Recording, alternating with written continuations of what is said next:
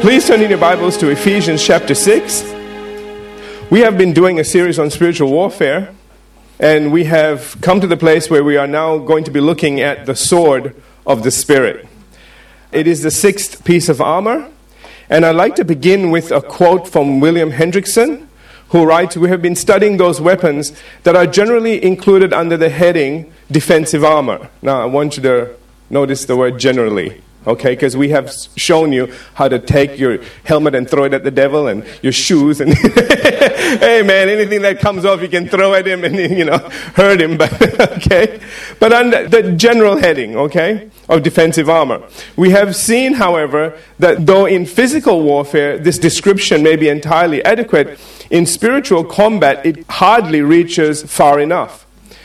Even truthfulness or integrity, the belt, is not exclusively defensive. It captivates. Righteousness, the breastplate, not only serves as a protection, it also wins the neighbor for Christ, that God may be glorified. The piece that provides readiness for the spiritual battle, the shoes, furnishes both time and energy for invading the enemy's domain and robbing him of the spoils he has stolen. Faith, the shield, overcomes the world, recapturing the lost.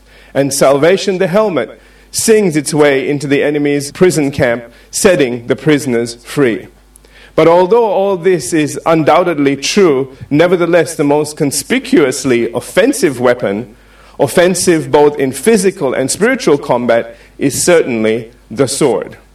And so we now come to the sixth piece of invincible armor, and that's the last piece that we are to take, with the Apostle Paul saying here in the latter half of verse 17, that's Ephesians 6:17, and take the sword of the Spirit, which is the spoken. I'm going to add that word in there because you need to understand. It's not just the general word. It is the spoken word or rhema of God.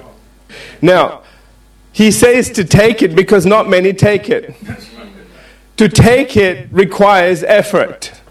To take it requires you to come to church, listen to the word, to actually take it on board, to actually memorize it, meditate on it, allow it to find its way into your heart, and out of the abundance of the heart, declare. Amen? You see, that's where the word becomes powerful. It's the word coming out of your mouth from your heart. Not from a head that's really hoping something's going to happen. Okay? Some people use the word, they say, peace, be still. God, I hope that works. No, that's not going to work. Just because you say the words and you put some oomph into it, this is not about acting. Amen? This is about a release of power. Your words need to release what's in your heart, not try to convince your heart of something. The convincing part is on the front end. It's called meditation. Okay, so if you are having trouble with what Jesus said, he said, whosoever shall say unto this mountain, be thou removed, be thou cast into the sea, and shall not doubt in his heart, but shall believe those things which he says will come to pass, he shall have whatever he says. So it's only because you believe what you say comes to pass. If you are thinking of that statement and thinking, and shall not doubt, don't doubt. This is not the time. You're not ready. Don't go into that fight. It's not going to end well for you. Then you're going to advertise to everybody how you use the word and it didn't work. Then you'll have a doctrine, then you'll write a book, then you'll start your own denomination. Okay. It goes on and on. But we have to be so careful that we don't decide how effective the Word of God is based on our experience. Amen? If you want to go check it out, go into the Word and see what it has to say about itself. Now, one of the things that you need to do, as I said before, and we'll get into this, is you do need to take time to meditate on the word, which means you need to speak that word into your heart. For example, I can do all things. Let me pick one that is good for everyone, okay? The Bible says that I can do all things through Christ who strengthens me. That may start out itty bitty, and the all things could be just one or two little things. Through Christ who strengthens me. But as you speak that word into your heart, as you meditate upon that word, as you start to look at every single word in that statement, it becomes rhema to you. You begin with I. That's not my dad, my mom, my wife. She does all the praying. No. Okay? That's I.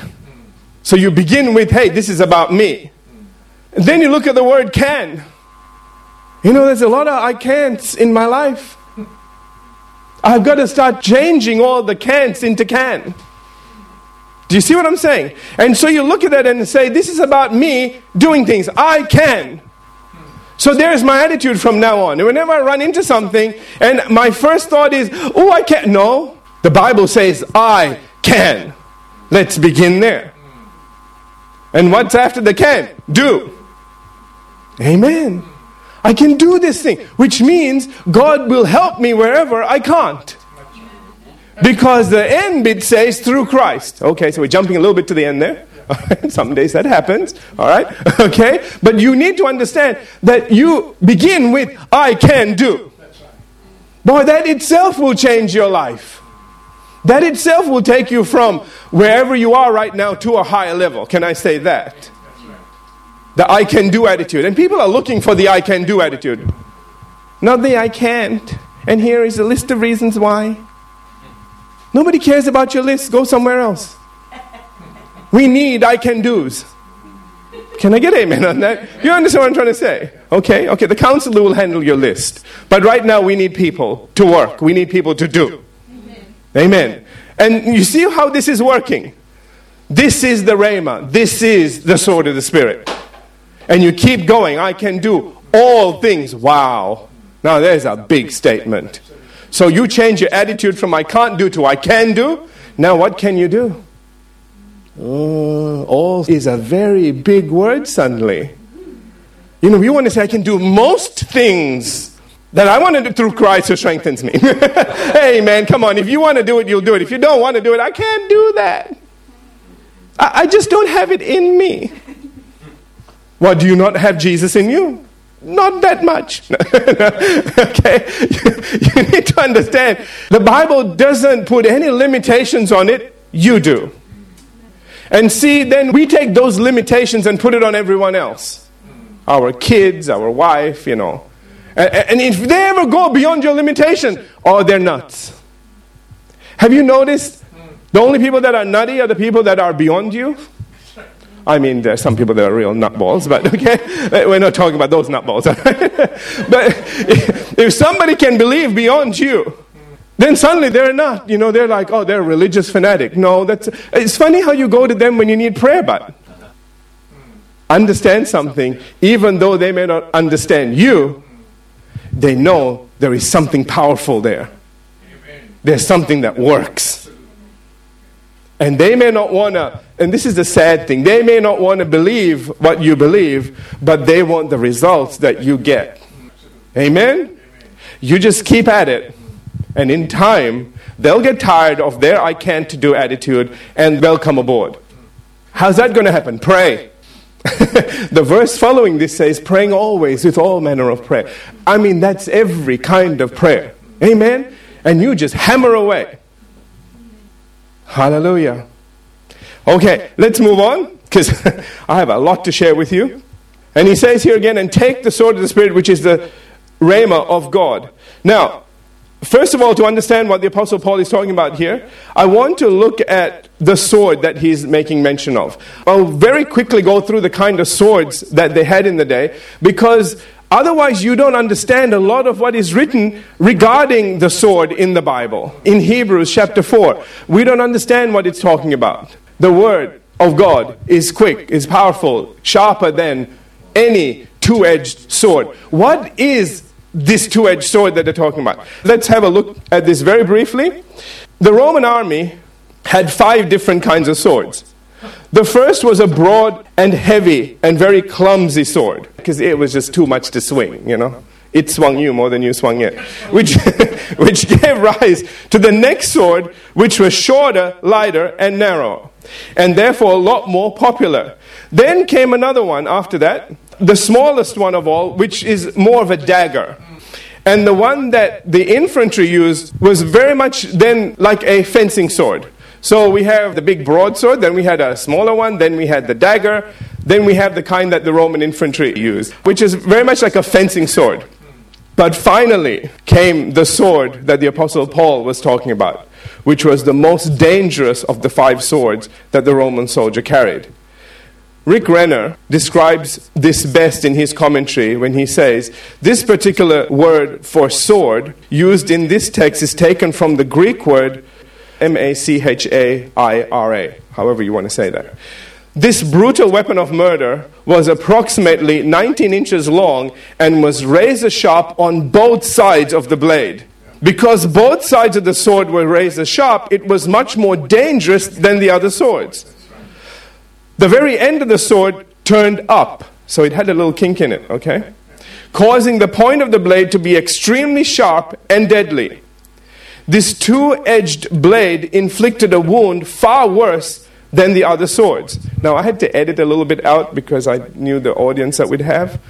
So I want you to leave some of it to imagination, okay? I'm taking things out, you add them in your mind. Before the Roman soldier withdrew this particular sword from his enemy, he gave it a twist. There's lots of bits in there. As he pulled the sword from his enemy's body, which was devastating to the enemy's insides.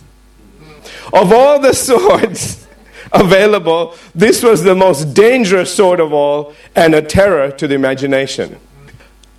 The word of God meditated upon, I said this before, and released from your mouth, out of your heart, is just as brutal and able to rip our enemy to shreds. We need to understand that that's the kind of wound we inflict on the enemy whenever we speak the word out of our heart.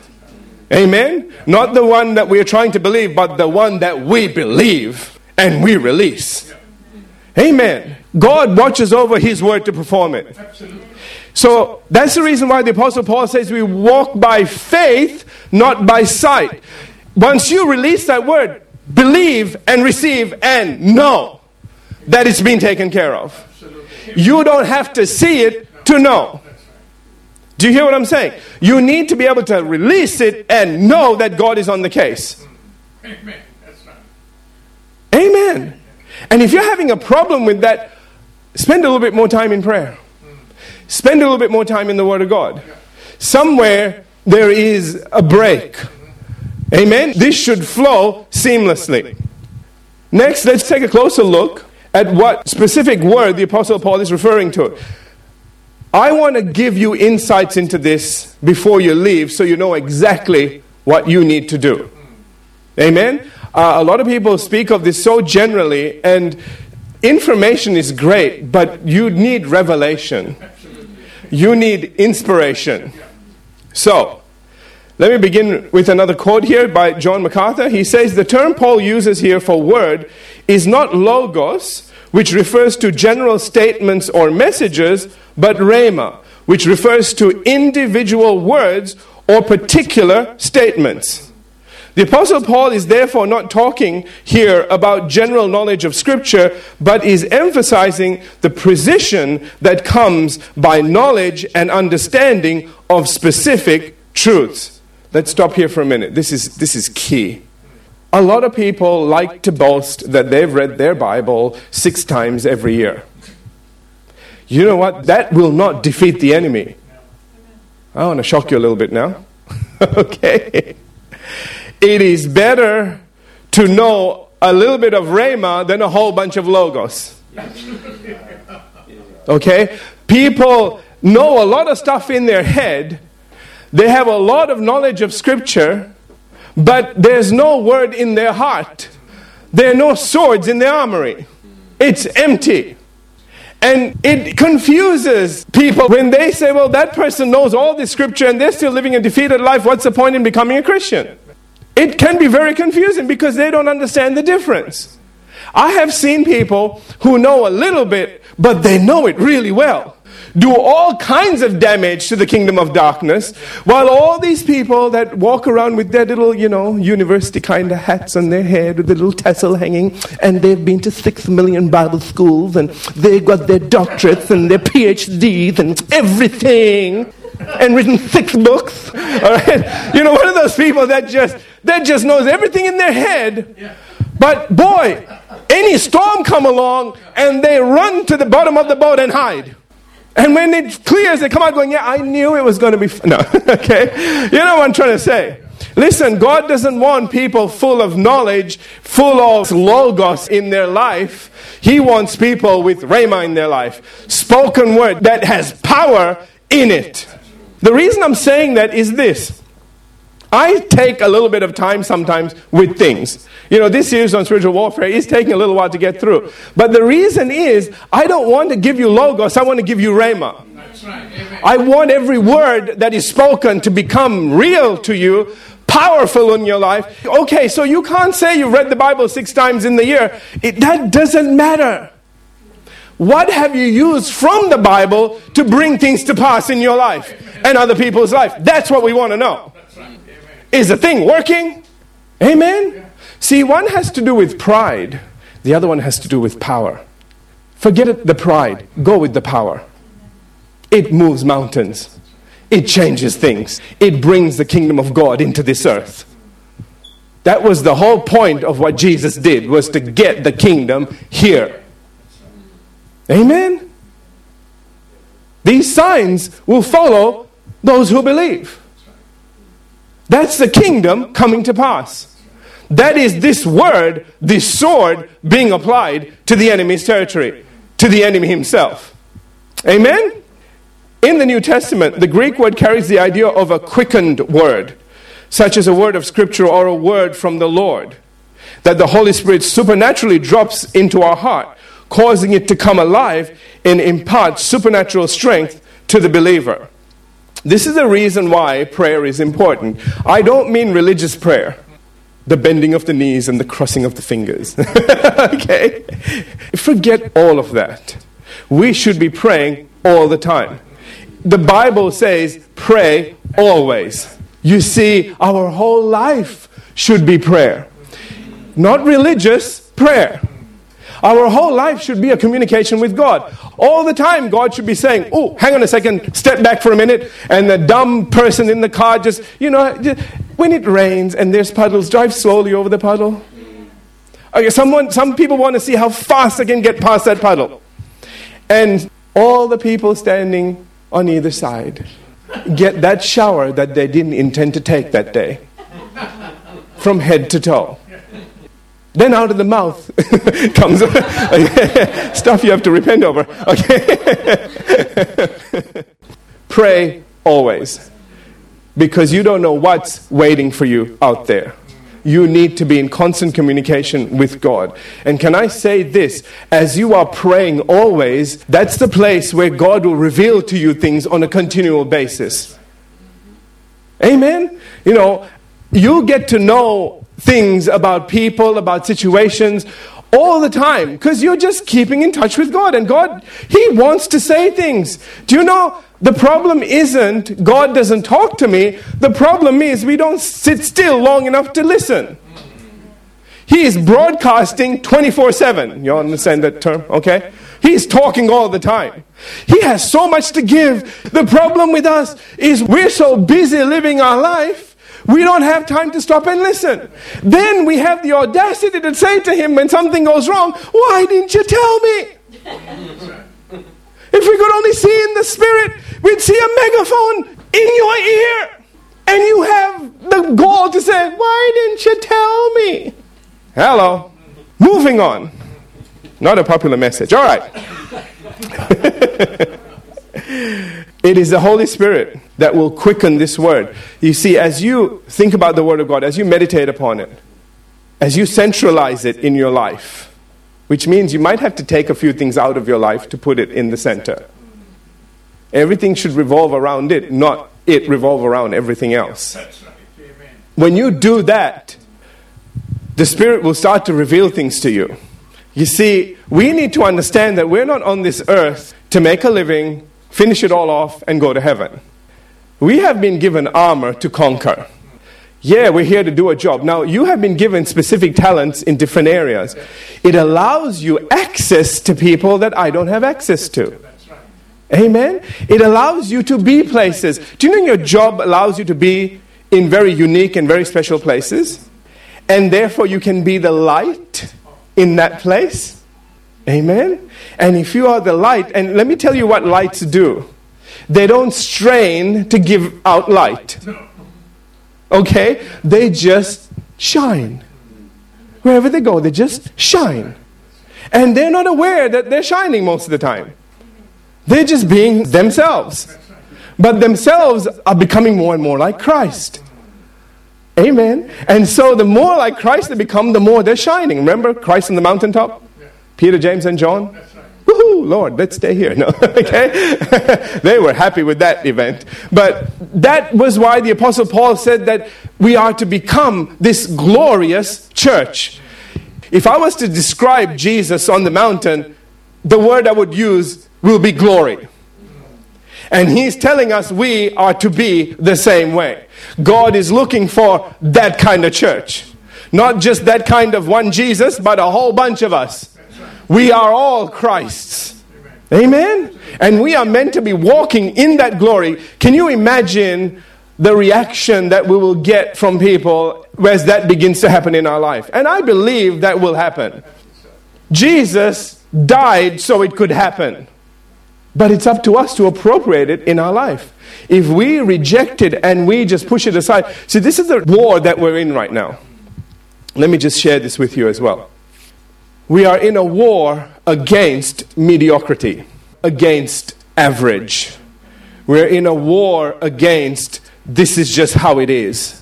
Where people can't tell the difference between the Christian and the non-Christian. That's the war we're in. You know, when Jesus was walking the earth, he really stood out. Can I say that? He really, they either loved him or hated him. There was no middle ground with him. Okay? You either loved him, received what he said, and became a better person, or you rejected him, held on to all the evil and the darkness in your life, and became worse. He didn't give you a choice.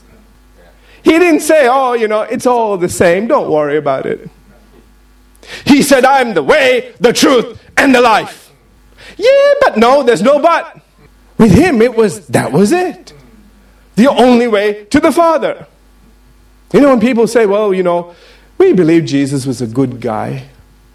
But, you know, we don't want to go beyond that. Good people don't lie. And good people don't make comments like that because that's insanity. If I got up today and I said, I am the way, the truth, and the life, you'd all leave. I would leave, no. I think, oh, nutball, let's go, okay? Thinks he's the Messiah. You cannot attribute the title good person to Jesus when he makes statements like that. When he says, I am the only way to God. He's either lying or he's a lunatic. Or he's actually who he says he is. So if you look at the rest of his life, you know, he healed them all. He cast out demons with a word. Lunatics and liars can't do that. Nicodemus said, we know you're from God because of what you do. So you need to come to the same conclusion.